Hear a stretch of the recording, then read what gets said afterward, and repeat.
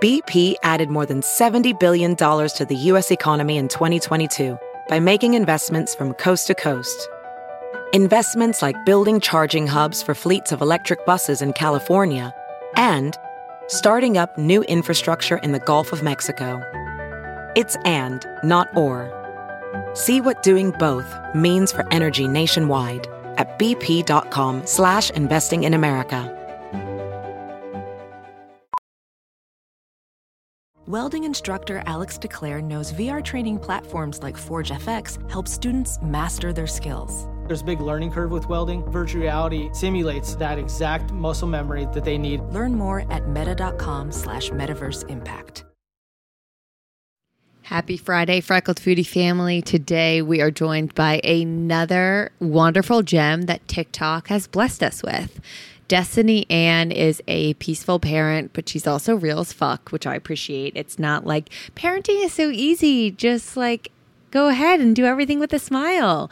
She is a very realistic and she just wonderful human, but she also gives tactical advice. And I'm really interested in the concept of peaceful parenting because I want to raise Liam very consciously, if that makes sense. I'm putting a very conscious effort into our parenting style.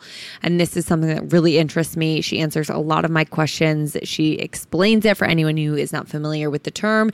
And then we dive into some examples. Overall, I think this is a really helpful episode, whether you're a parent or not, because we reflect a lot on a topic I talk about a decent amount, but reflecting on how we were raised and how that is playing a role in how we want to raise our children or how we don't want to raise our children. And I think that we all were raised in a specific way, and it's just an interesting thing to reflect on whether you have children or not.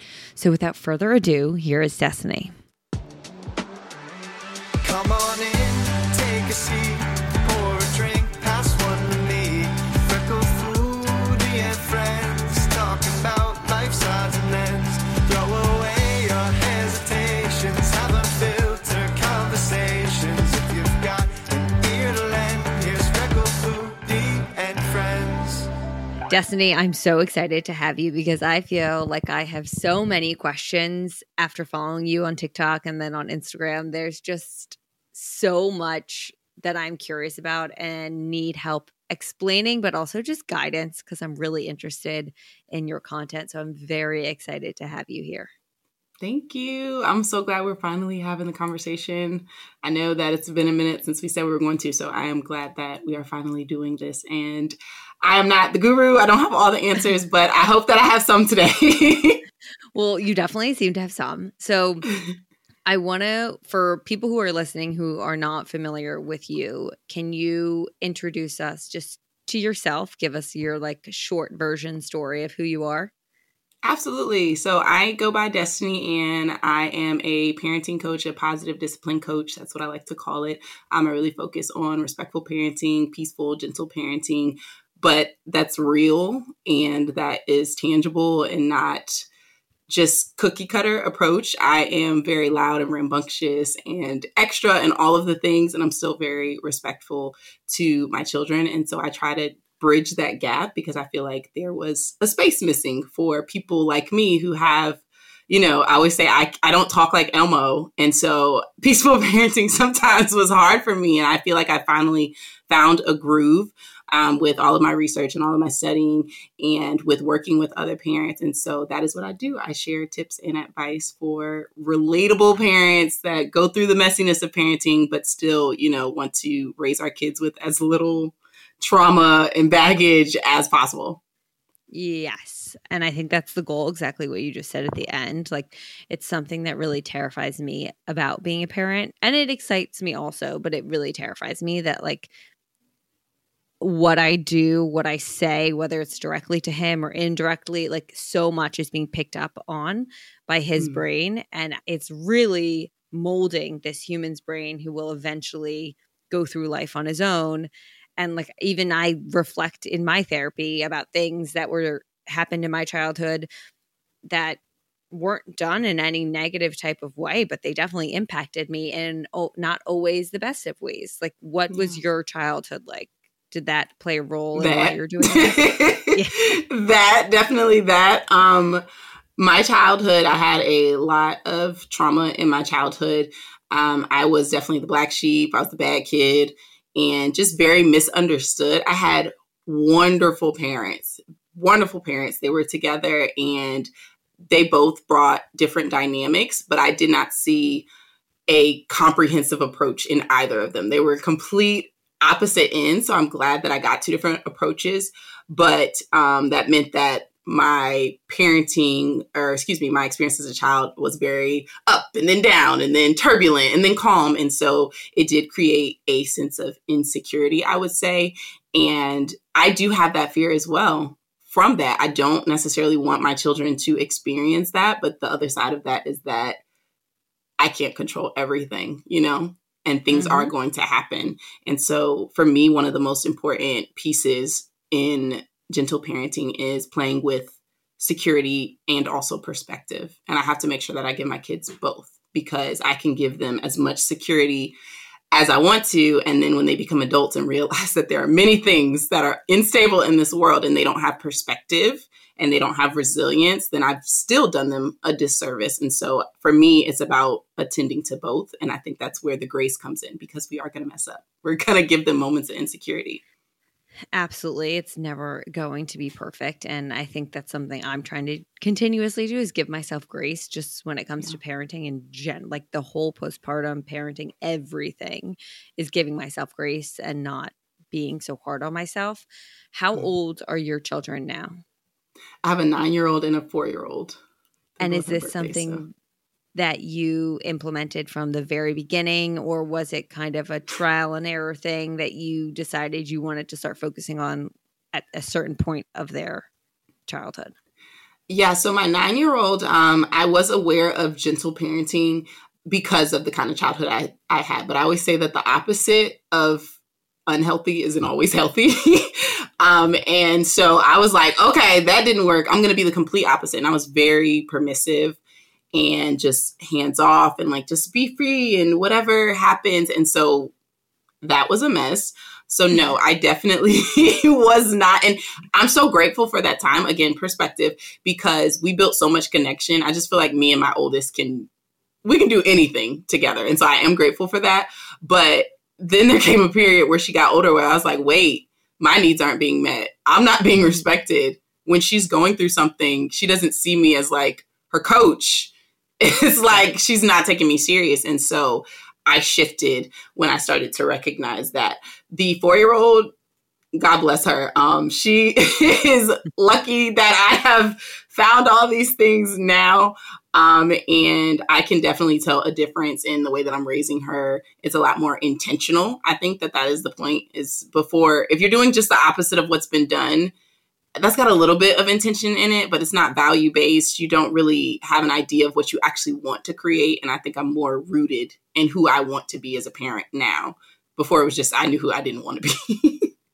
It's interesting because I've never thought about it in that way, where I reflect on my childhood, and there are certain things that I'm like, oh, I want to do that differently. And it's only recently that I've started to think about, okay, well, what are the things that I want to do similarly? Like, what are the things I want to be, rather than what are the things I don't want to be? Yeah. For people who are listening who have never even heard of gentle parenting, can you try to explain it to us, and then we can dive into some more tactical pieces? Yeah, absolutely. So we'll go with gentle parenting. And it's not necessarily the word that resonates most with me, but what word does? Because we can go respectful. Okay. Respectful or positive parenting. Okay. Yeah. And the reason is because it's not always gentle. Our kids don't always like us. And so positive, discipline, respectful parenting basically just is collaborative. It focuses on connection. There's emotional intelligence that we focus on. And it's not just that power over parenting, because I said so, and the forcefulness and the coercion, even with bribes, and punishments. Respect is honoring what is and honoring the child that you have and being intentional about showing up for them in the way that is going to allow them to meet their highest potential. It's about working together on the environment, and there's no hierarchy. I'll put it that way. So at what age do you really start to like implement this, right from the very beginning? Absolutely. I mean, I think that respect is it's just a right. Just you popped out and you deserve respect. And so I feel like that is something that if you can practice it when they're small, it's just like any other thing. It's a muscle that you build. So, I mean, you could wait 5 years from now to go to the gym, or you could go today, and then 5 years from now, you'll probably be better at doing a push-up. So I think that there are small ways to implement it when your child can't communicate and they're small, and they're still so just like, oh, and start then. Please start then, because they're not going to be warm and fuzzy forever. I promise. No, ma'am. I'm terrified. Yes, be terrified. So scared. So let's work through an example. Say, and I don't have a toddler, so I can't speak from experience. So maybe honestly, it's better if you give an example. But like one that comes to mind for me is what I dealt with a ton in my childhood. I observed my little sister refusing to ever get dressed in time. Like we were constantly late for school. It was like, Lucy, get dressed. Lucy, get out of bed. Lucy, get dressed. Like it was a fight every single morning to get her dressed in the car. So say you're a parent and your kid is refusing to put on their socks or their shoes or a piece of clothing, and you're rushed because you have to get somewhere at a certain time. Like, now I'm throwing you in that. How are we handling this situation? So the easiest way that I can break this down would be into, and this is very loose, but it'll help us to have a framework for this. So when they are your child's age, I like to think that you're getting them to meet you where you are, because they're new and they really, really need you. And then at the toddler phase, I feel like it's meeting them where they are. And as they get older, we can slowly start to meet in the middle. So at the toddler phase, in my opinion, meeting them where they are says, okay, I have values, I have needs in this moment. I can force this, I can push this, or I can meet her where she's at, and I can try to understand what her values are in the moment, and then transition through the moment. And a lot of times when we're rushing, all we can see is our needs. All we can see is stuff that matters not to a toddler. And so in those moments, I try to pause, get on their level, meet the need, and then it becomes so much easier to transition. So my toddler has this issue. She doesn't want to get out of the house. She's the same exact way. When I'm trying to get out of the house, if she's not wanting to get out, it's either frustration. A lot of times it's play. So I will come over there, meet that need with her. We can play to the car. Okay, we're always being chased by zombies, or the floor is hot lava, or I'll throw you on the bed 10 times, okay? And then we're going to put our shoes on. But we skip past their needs. And that's what I mean by respectful parenting. It is collaborative. It's my need to get in the car is going to get met, but I can't completely disregard the fact that she needs connection right now, or she needs play right now, or she's having big feelings right now. It can't be either or, especially when they're toddlers, because they are not collaborative at all. They don't have that yet. They're not there yet.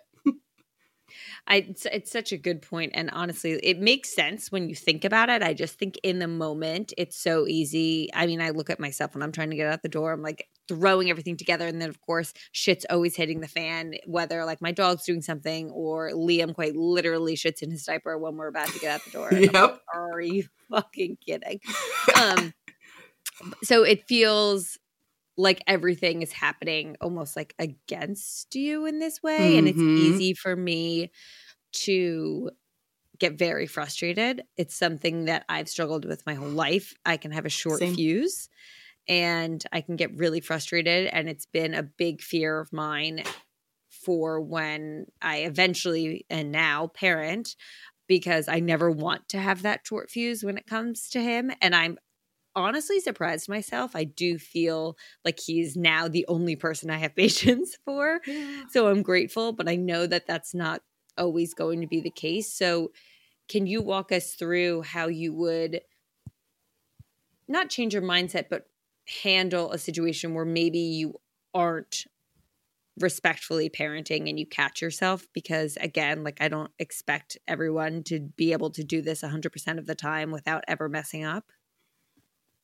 Absolutely, because I don't. And I think that I get that question all the time. Yeah. But like, how do you do this in the moment? Like, I forget in the moment. And for me, that's about practicing awareness before I get to that point. That's about verbalizing what's going on. And so the gentle parenting space sometimes misses the fact that everybody isn't a gentle person. And so you'll go into it like ignoring what's actually up for you. Mm-hmm. Say it. I'm getting frustrated. I'm getting frustrated. I say to the 4-year-old, my angry balloon is getting bigger. I have to vocalize it. Yeah, my angry balloon is getting bigger, and she uses it as well. But we try to like suppress, and then we have 2 minutes to get out of the door, and it's like, of course you can't access that because you ignored so many moments leading up to this where you could have, especially if you have a partner in the house. Verbalize it. Say something. Mm-hmm. Say something out loud. And I think that it's good for our kids to recognize and to see that that is how we regulate as well.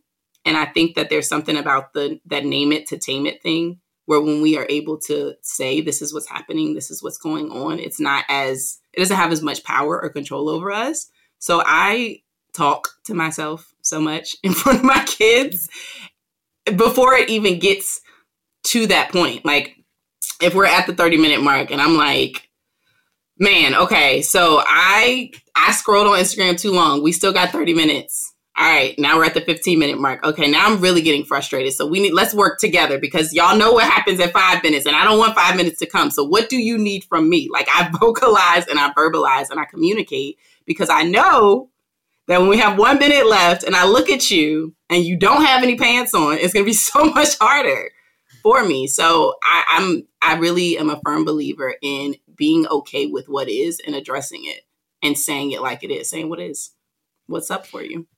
I agree. And I'm not a gentle person. And so I think that's why I've been kind of deterred by the concept of gentle parenting, even though I think conceptually I actually am doing a ton of the things that you're mentioning. Yeah. I have been very aware and adamant about, like, for instance, trying to not speak to Liam in a baby voice and trying to just speak to him as if he's a human because he is and having conversations with him. And like when I take him on walks, I swear people think I'm crazy because I have him in the stroller and I'm talking to him. I'm like, okay, see that bar over there? That's where mommy went for this. And oh, I love that restaurant. They have the best burger, blah, blah, blah. And people are staring at me like, who is this lady talking to? Because she's losing her marbles. I love that. But I feel, it makes me feel less like I'm losing my mind because if I go in that voice 24/7, I just can't take it. It's like nails on a chalkboard for me.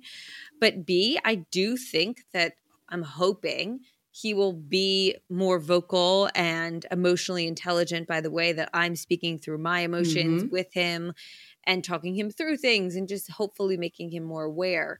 Do you feel your children, and we don't have to dive into any like specifics about your kids, but do you feel they have a higher emotional intelligence based on the parenting style you've adapted? Absolutely. Absolutely.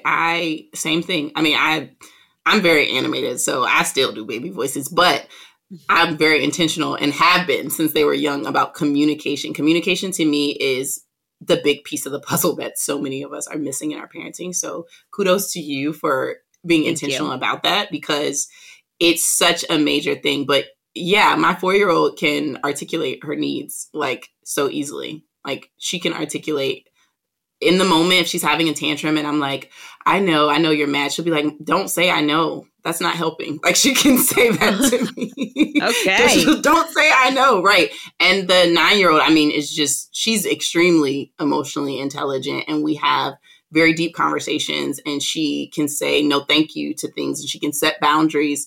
And I do believe that is because I've been intentional about communicating. And let me just say this. Another reason why this is so easy for me, any habit that you're trying to build, if you don't have accountability, it's going to be so much harder. And because I've been intentional about this for so long, my children use the way that I hold them accountable. They use it on me. And so I have these tiny little people holding me accountable in a respectful way. And it's, oh my God, there's nothing like a 9-year-old saying to you, like, I didn't appreciate the way that you said that to me. Oh my God, that would break me. Ah! or she's always like, quick question. She says that every day. Quick question. I'm not trying to be disrespectful, but is there a different way that you could blank? And I'm just like, dang, yeah. It makes me, honestly, I'm human. It's so much easier to apologize to my kid when she's holding me accountable in the way that I do. So communication is everything. Please teach your kids how you want them to communicate with you, and it'll be easier to communicate with them. If you're yelling, if you're powering over them, if you're teaching them to disrespect boundaries in communication, they're going to do it to you. And it's going to be so, I can't imagine if every single day my kid talked to me like disrespectfully all day long. Eventually I probably would be like, all right, you know what? Like I would be ready to yell, but they learn it from us. So it's hard. It is hard. I mean, that was my childhood. There were no boundaries. Like nothing was off limits. I spoke to my mom. When I think back about like the arguments we would get in, the things I would say, my tone of voice, I mean, it was like the gloves would come off. And still.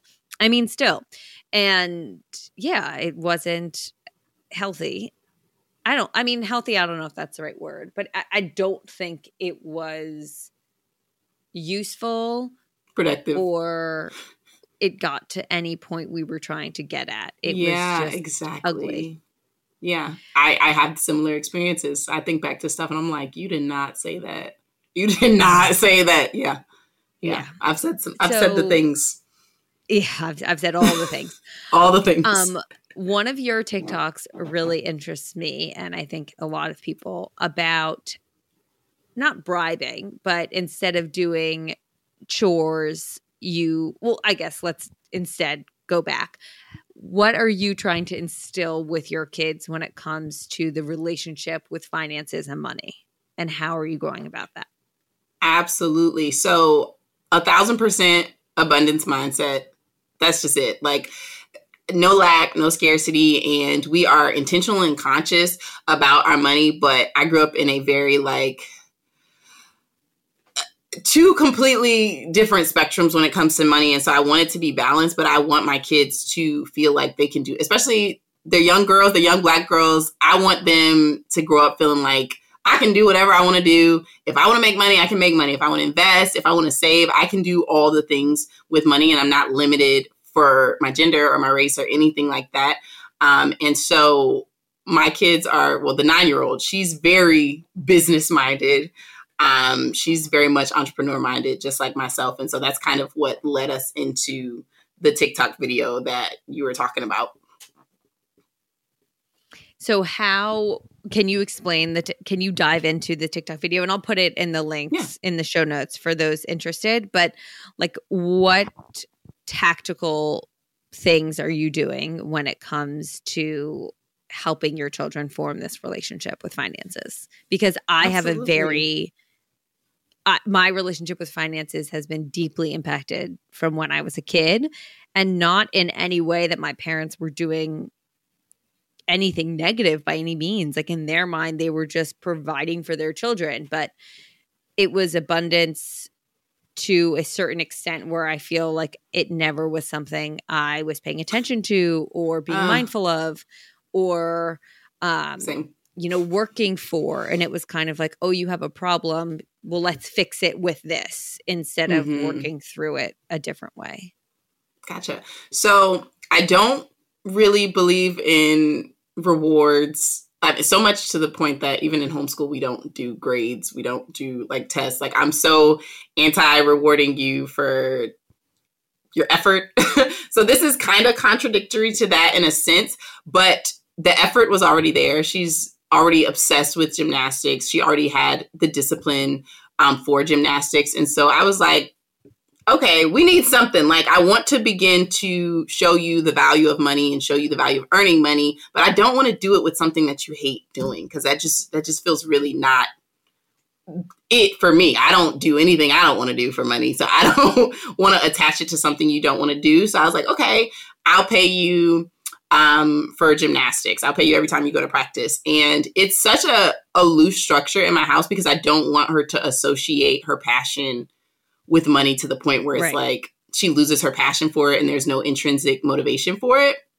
So I don't ever bring it up if she doesn't want to go to practice. I'm not like, you're not going to get paid, or I don't ever bring it up. I literally just transfer it to her account if she goes. And if she doesn't go, I don't transfer it. And that's pretty much it. But now she's been able to save, and now she uses the Early Bird app to invest some of her money. Oh my and goodness, she what? Early Bird. There's a link in my bio, y'all. Sign up for Early Bird. It's amazing. It's awesome.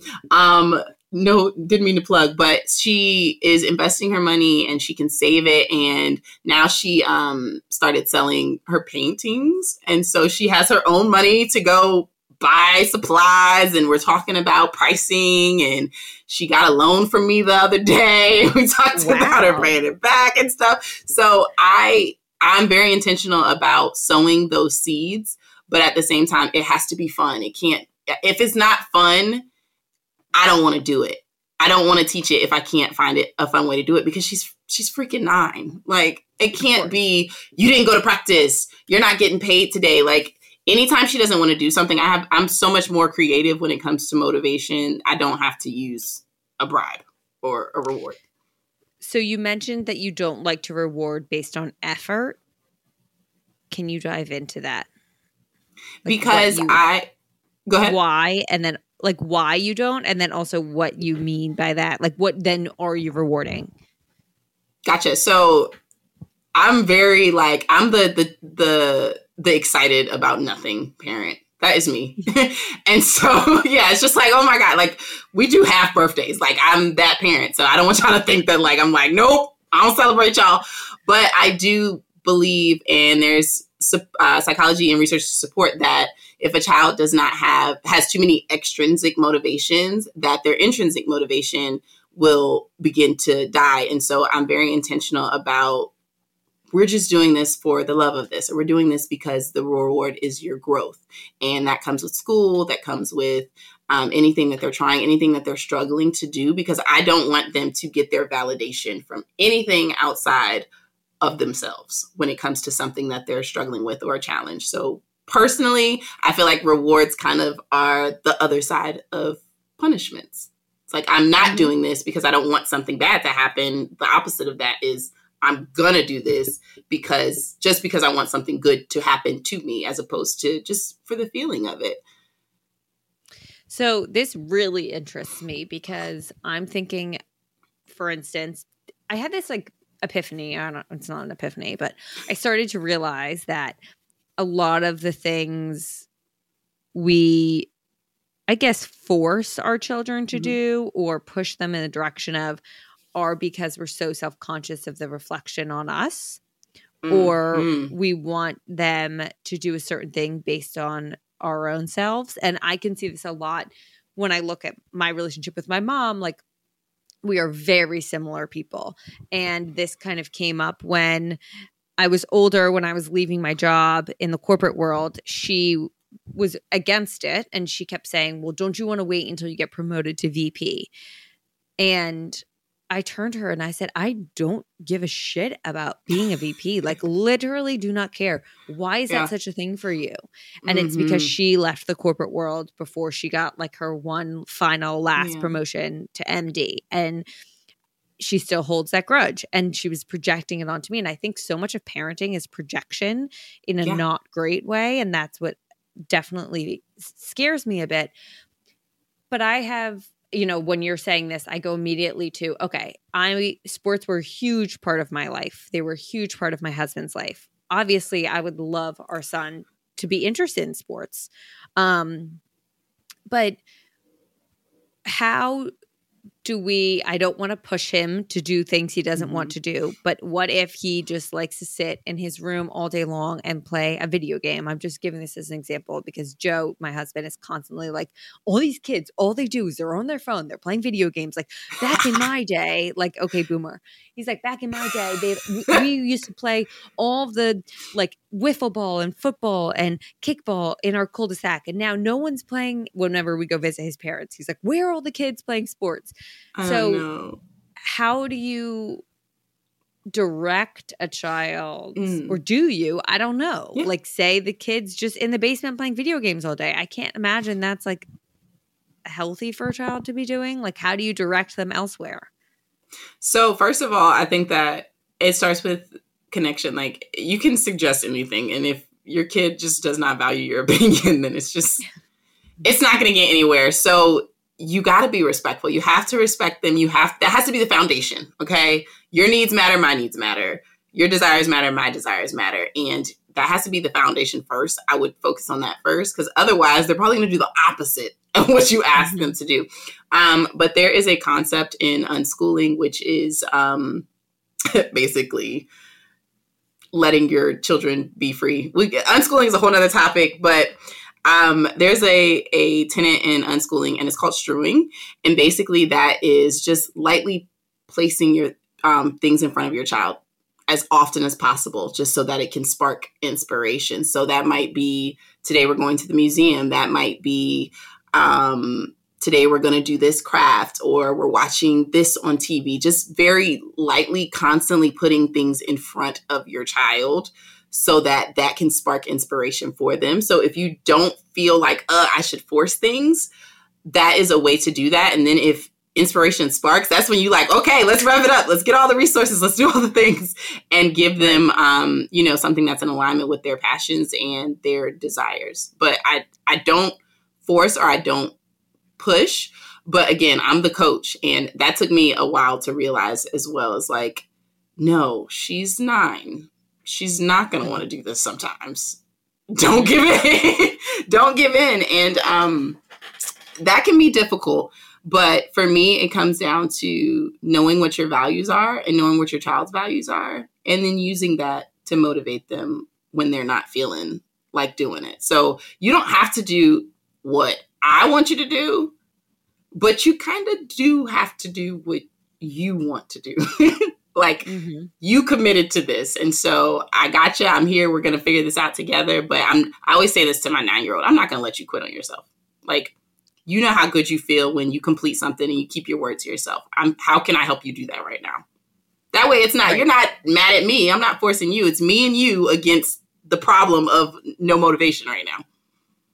And I think right there, that language is so different of like, how can I help you get through this instead of you have to finish this, which I think is what a lot of us were told as kids.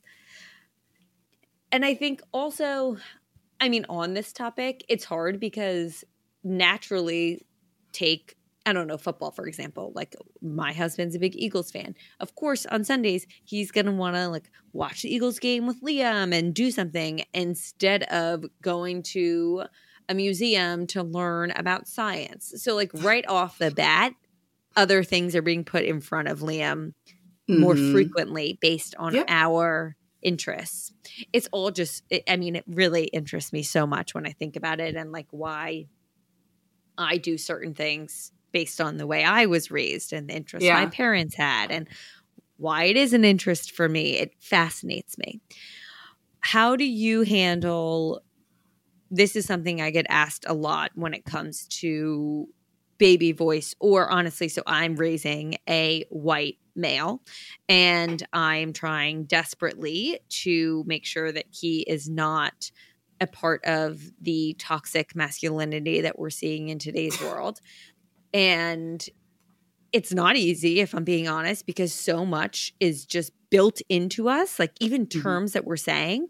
And I posted this story on my Instagram the other day where my mom was changing his diaper and I was in the other room and he was crying about something and I heard her be like, "It's okay, Leah, man up." And I walked into the room and I said, "Excuse me, Cynthia, did you just say man up?" And she's like, "Yes." And I don't know why. I'm really sorry. We're done with that term. Or like, don't cry, it's fine. Like, why you like big boys don't cry? All of those types of things I'm trying to relearn and take out of the vocabulary. And I feel my husband and I are doing a very good job, but it's really difficult with other people who are helping with your child, whether it's a babysitter or a grandparent or an aunt or uncle, or if you're not with your partner, them. So how do you verbalize to other people, family members, caregivers, that like this is the style of parenting you're trying to lean into and help them continue it? So it goes back to what I was saying in the beginning, that balance between creating the environment, security, and then the perspective and the story that we teach our kids. That's a lot more difficult to do when they're younger. And so as intentional as you can be about their environment when they are tiny, that's not always going to be perfect. You know, we need help and resources and babysitters and stuff like that. But as intentional as you can be, setting as many boundaries as you can, that's the best that you can do when they're small, because they don't have the reasoning for you to sit down and explain to them that people's opinions are different, that, you know, Mamaw came from another time. Like, they're not going to get that. Right. And so controlling the environment as much as you can. But then when they get older and, you know, you're at Thanksgiving dinner or whatever, and Mamaw says something, you kind of got to weigh whether or not this is something that needs to be addressed. Is this something that I need to address with my child, or is this something that I need to address with them? And in both cases, I think that empathy is important. I think that intentional communication is important. And I feel like consequences are also important when boundaries are not respected, to whatever extent you can set a consequence with an adult. But if it's something that you genuinely value and you're rooted in that value, and somebody that loves you and cares for you can't respect it, even when you've expressed it empathetically. Like, okay, for instance, very similar on the opposite spectrum. My 4-year-old, I did not want her to get her ears pierced. I'm just like, why am I mutilating your body? You can choose that. I don't want to do it. I did that with my oldest. I did not want to do it. And every time I would come around, my grandmother, God bless her heart, she's the sweetest little thing. But she would just be like, she would just make comments like, she's a girl. Or like, if she wore a dress, she would be like, oh my gosh, she looks like a girl. And she would say things like that. And so I would gently say, like, Grandma, I get it. I get it. I completely understand that. Like, I don't like that kind of language. Like, we don't use that kind of language. She's a girl.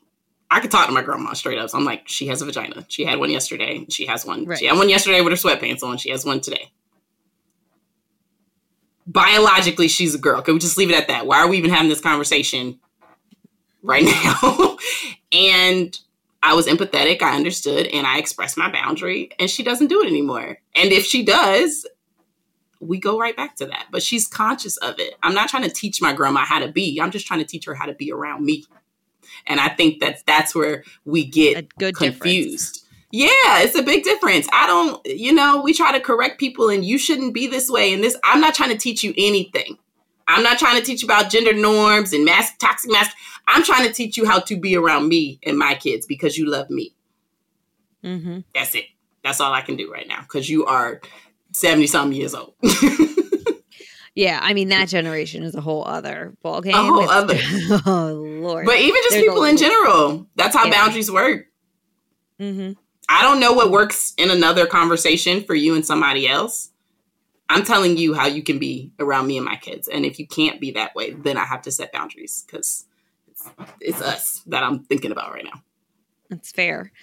Regarding discipline, what would happen? Like, what is the correct way to handle a situation where you are maybe, you've set the foundation for this type of parenting style, that you're doing the like, okay, how can I help you get your shoes on? Or let's play to the car.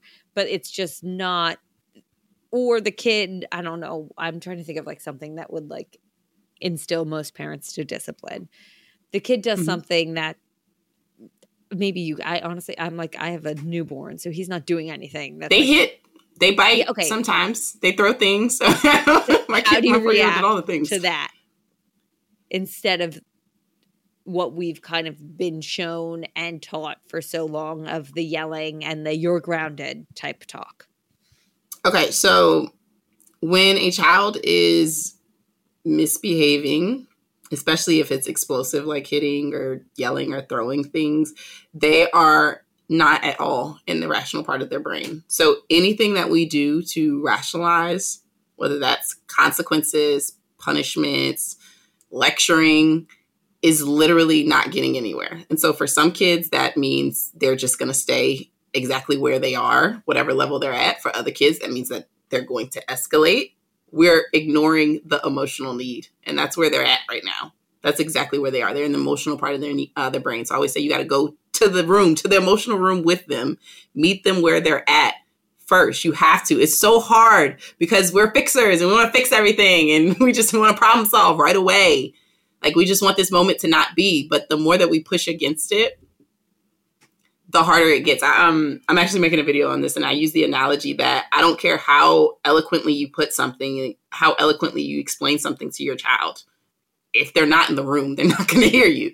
And that's what's going on. We're in the logical room. They're in the emotional room. Go over there. Like, stop yelling. Go in the emotional room with them and calm that first. And so when a toddler is hitting, that's going to look completely different for every kid. My oldest, when she's in the, I hate you, mom, or you're the worst. Like, I'm like, ooh, I want to fix this right now. I want to fix this. This is not okay. This is not respectful. I want to do all of that. She needs me to be gentle with her emotions. My 4-year-old needs me to be nothing. My 4-year-old needs me to just sit there and ride the wave with her. And literally it is over in like 30 seconds. But if I try to do I told you, if I try to say, I know, I hear you, I understand, you're so mad right now. I do all that, escalates and it escalates and it escalates because I'm not meeting her need as an individual. And so in those moments, start with the emotional need. And then I love a recap. I love a revisit. I love coming back to it. Discipline only works when you're not triggered and when your child is not triggered. That's it. It's very true. And literally my husband and I were just having this conversation where we were like, we need to have these conversations when we're not in the thick of it. Mm-hmm. So we all inherently know that. Like, I'm not going to express my emotions the best when I'm anxious, frustrated, angry in that exact moment when he does something that bothers me. I need to take a step back, relax, and then recap and revisit and talk through it. And so say that. How would you say that then? I do. Yeah. Oh, I did last night. I was like, I think because parenting has been hard, not going to lie. Wow. And I said to him last night that I was like, I feel like in the moment I snap. And that's not helpful for us. But then I think if I hold it in, we aren't making the time to revisit that. So then it's festering. And then one small thing breaks the camel's back when it doesn't need to. So I propose the idea of like each end of day doing a kind of recap. Like, how did you feel today? Was there anything I did that frustrated you or hurt your feelings or you wish I had handled differently? Because that way we're addressing things from that day. They're not lingering, but we're not addressing them in the moment when we're heated. Yeah. Yeah. I love that. We'll see how this goes. That's one good thing I got from my childhood is we had family meetings. We have family meetings frequently. And even just in the moment so that so much time doesn't necessarily go by, I would I do articulate that. You know what? I'm having a hard time with my feelings right now. I'm going to take a second because I don't want to say anything disrespectful. Mm-hmm. Or the opposite side of that is, okay, you get out everything that you need to say. I'm not going to respond because I want you to have the floor to say everything you need to say, even if it's disrespectful, even if it's flagrant, even if it's just like stinging to hear. I know she's in the emotional part of her brain. And maybe I don't have the capacity to come to the emotions with her and be gentle because I'm feeling verbally abused. So I'm just going to sit and let you get your storm because it's going to diffuse. The more that I push against it, it's going to get bigger. So I'm going to just let you get it out. And then I'm going to say to you, okay, that was a lot, but I hear you. I'm not going to say anything disrespectful. And when you're ready to talk about it the way that we typically talk to each other, let me know because I want to figure this out. That's it. Oh, wow. And then at that moment, she comes back and is like, okay, well, I didn't mean that. But what I was trying to say was, and I'm like, you still seem like you're a little riled up. I can absolutely get you a moment. Do you need a space break? Is that what you need? Do you need some space from me? Because I feel like I've really gotten you to a point where you're not speaking how we typically speak to each other. Do you still need some time? And she'll take a deep breath and she's like, okay, this is what I'm trying to say. I'm like, okay, cool. Let's talk about it now. But we get triggered too. And it's not fun to get hit by a 4-year-old. It's not fun to hear an 8-year-old say that you're the worst mom ever after you just bought them a tablet or something. Like, it's not fun. And you don't have to be accessible emotionally. Sometimes I just let her get the wave out. And in my head, I'm like, I'm singing Whitney Houston, or I'm like, listen, Lord, please don't let me haul off and snap on this child. Like, I'm talking to myself and I let her get it out. And then I'll check in. No, still not good. Okay. Like, I have on invisible headphones because I know if I try to correct anything in that moment, it's just going to get worse. And the more she gets worse, the worse I'm going to get. And that's not cute. So it's true. It ain't going to be cute. Volcanoes just exactly feeding off of each other. Yeah. This was so informative and so helpful. I am really just appreciative for people like you who are doing this work and sharing all of it so publicly so that we can all learn. For everyone who's listening who wants more of you and more advice and tactical pieces of like learning lessons, where is the best place to follow you? Yeah, just actually if you go to Destini and DESTINI, that's an I, DestiniAnn.com. I have all of my social links up there. I have my online community and all that stuff. That's the best. That's the hub. Perfect. Everything will be in the show notes. And thank you so much for coming on. I really appreciate it. Thank you. Hi, friends. I hope you enjoyed that interview. I really found it insightful. Also, just because it's something I'm trying to instill in like our parenting. I'm recording this closing portion it's Wednesday and I'm doing it in the morning.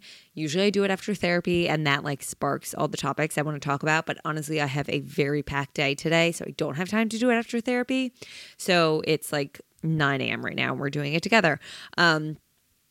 If you're listening to this live on Friday, that means I'm hopefully in Arizona. If all things go according to plan, Joe and I are heading out to Scottsdale to spend some time with my 2 best friends from high school and their partners.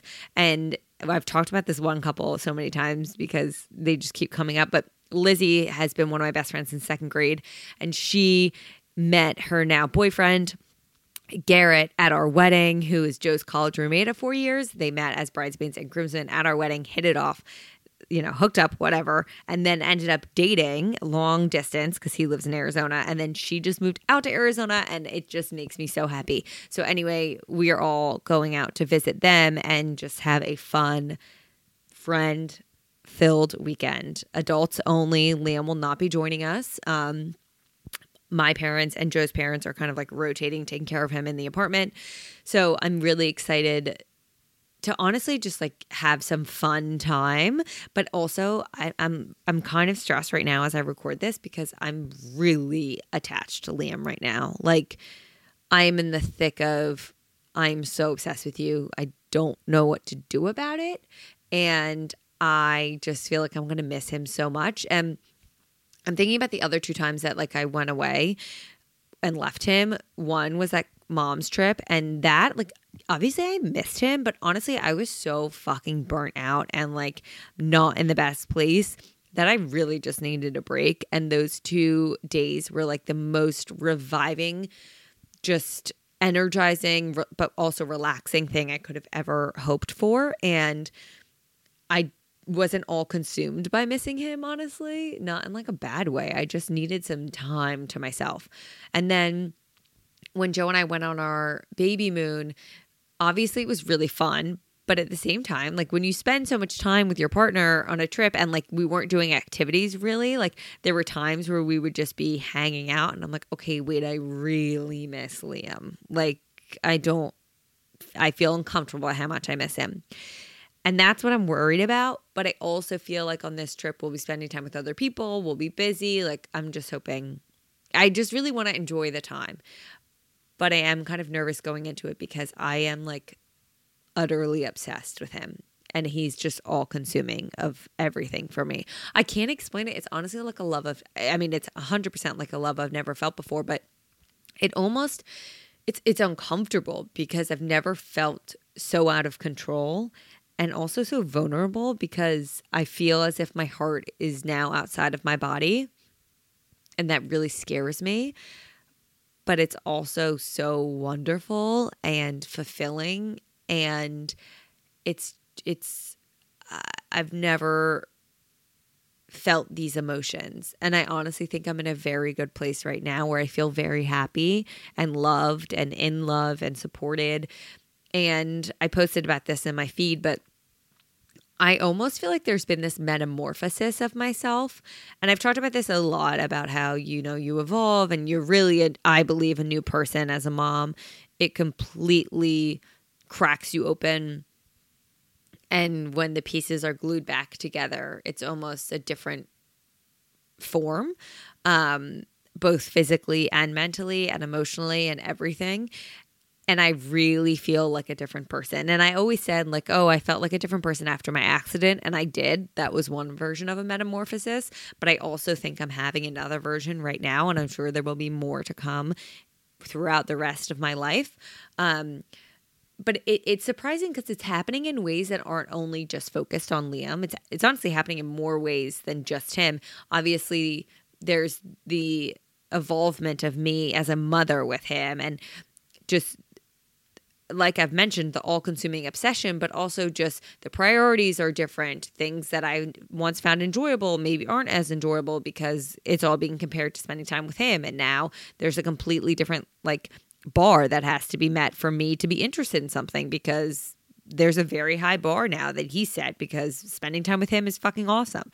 And that's the obvious change, but then it's also shifted into these other aspects of my life. And one that's very surprising to me is my newfound interest or maybe just enjoyment or having fun with like getting dressed and putting on makeup and doing things. And I think it stemmed from me feeling like I wanted to be not more than, but I wanted to be someone who also would be in something that wasn't covered in spit up and sweatpants and like hadn't showered in 3 days.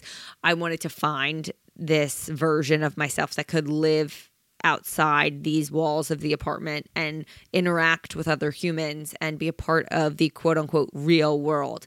And with that, I think the first step in me getting there was, okay, let's get dressed. Let's like put some effort into just like being this version of ourselves to exit the apartment. And I'm not saying you have to do any of these things. I still leave the apartment, obviously, like without a makeup on my face, my hair is a mess, and I'm in sweatpants. Like that's me 90%. But I'm also trying out this new 10% of like, I don't know. I hate the word presentable because I always find myself presentable and I don't think you should be doing this for anyone else. It's more just me experimenting and having fun. And my therapist always says like I want to always try on other aspects of people's lives because I'm interested and like what would that feel like? And it's almost like that where I've been interested by other people and their ability to find themselves in ways of fashion or whatever it might be, and me being like, what would that feel like? What would it feel like to wear a dress and heels and have makeup on and not be in sweatpants and sneakers, which is my typical go-to. And I've been trying it on and it's fun. Do I want it to be my everyday? No, I'm still comfortable in sweatpants. I still feel just as confident in sweatpants and sneakers. But it's also a fun new version of me that I'm trying on. And I know this sounds confusing because to some people it's like, what are you talking about? You're getting dressed? Like, okay. But it is a big evolvement for me. And I really want to try and continue to get to the bottom of it and just unpack it more because I do think there's something there. So stay tuned. This topic will be continued. But within this metamorphosis, I also find that my hobbies have changed, my interests have changed, my relationships have changed, whether it be with Joe, with my siblings, with my mom, with my dad, with my friends. Like there is such this evolvement of character and life as a parent, and I'm only now starting to really come to terms with it and also like accept it because I think it felt so overwhelming when I was underwater in the beginning stages of postpartum. But now it's exciting. And even the way I approach work, it's all changing. And I've finally, for the first time, and maybe this is like what you would consider not being depressed, I don't know, but I'm excited for the future instead of overwhelmed and anxious by it. It sounds so sad to say, but I feel like for majority of my life, I've been very anxious and afraid of the future, which is probably something to do with my mental health. But I am really excited for the future, and I do think great things are to come. And I talked about this in a post, but like, you know, the Forbes 30 under 30 is the perfect example of that. In the past, I've always been so comparative and down on myself when that list comes out, and my mind immediately goes to, you're a failure. Look at all these amazing things people are doing. Like, you are so less than. God, my brain is so dark. But that's the honest truth. And then I get so upset with myself and I feel like nothing I do is good enough. And this is like clearly someone who has been the result of you have to be the best ingrained in their brain since a very young age and is still trying to unlearn that. But then I came to the terms with like, why the fuck do I want to peak now? Like that would be so not fun if I peaked right now at 30. Are you kidding? I just want to continue to peak. I don't want to peak. I want to continue to grow and continue to evolve and continue to do great shit and continue to accomplish things. And I also don't want to be the best. And that's what I'm really coming to terms with. The best is like exhausting.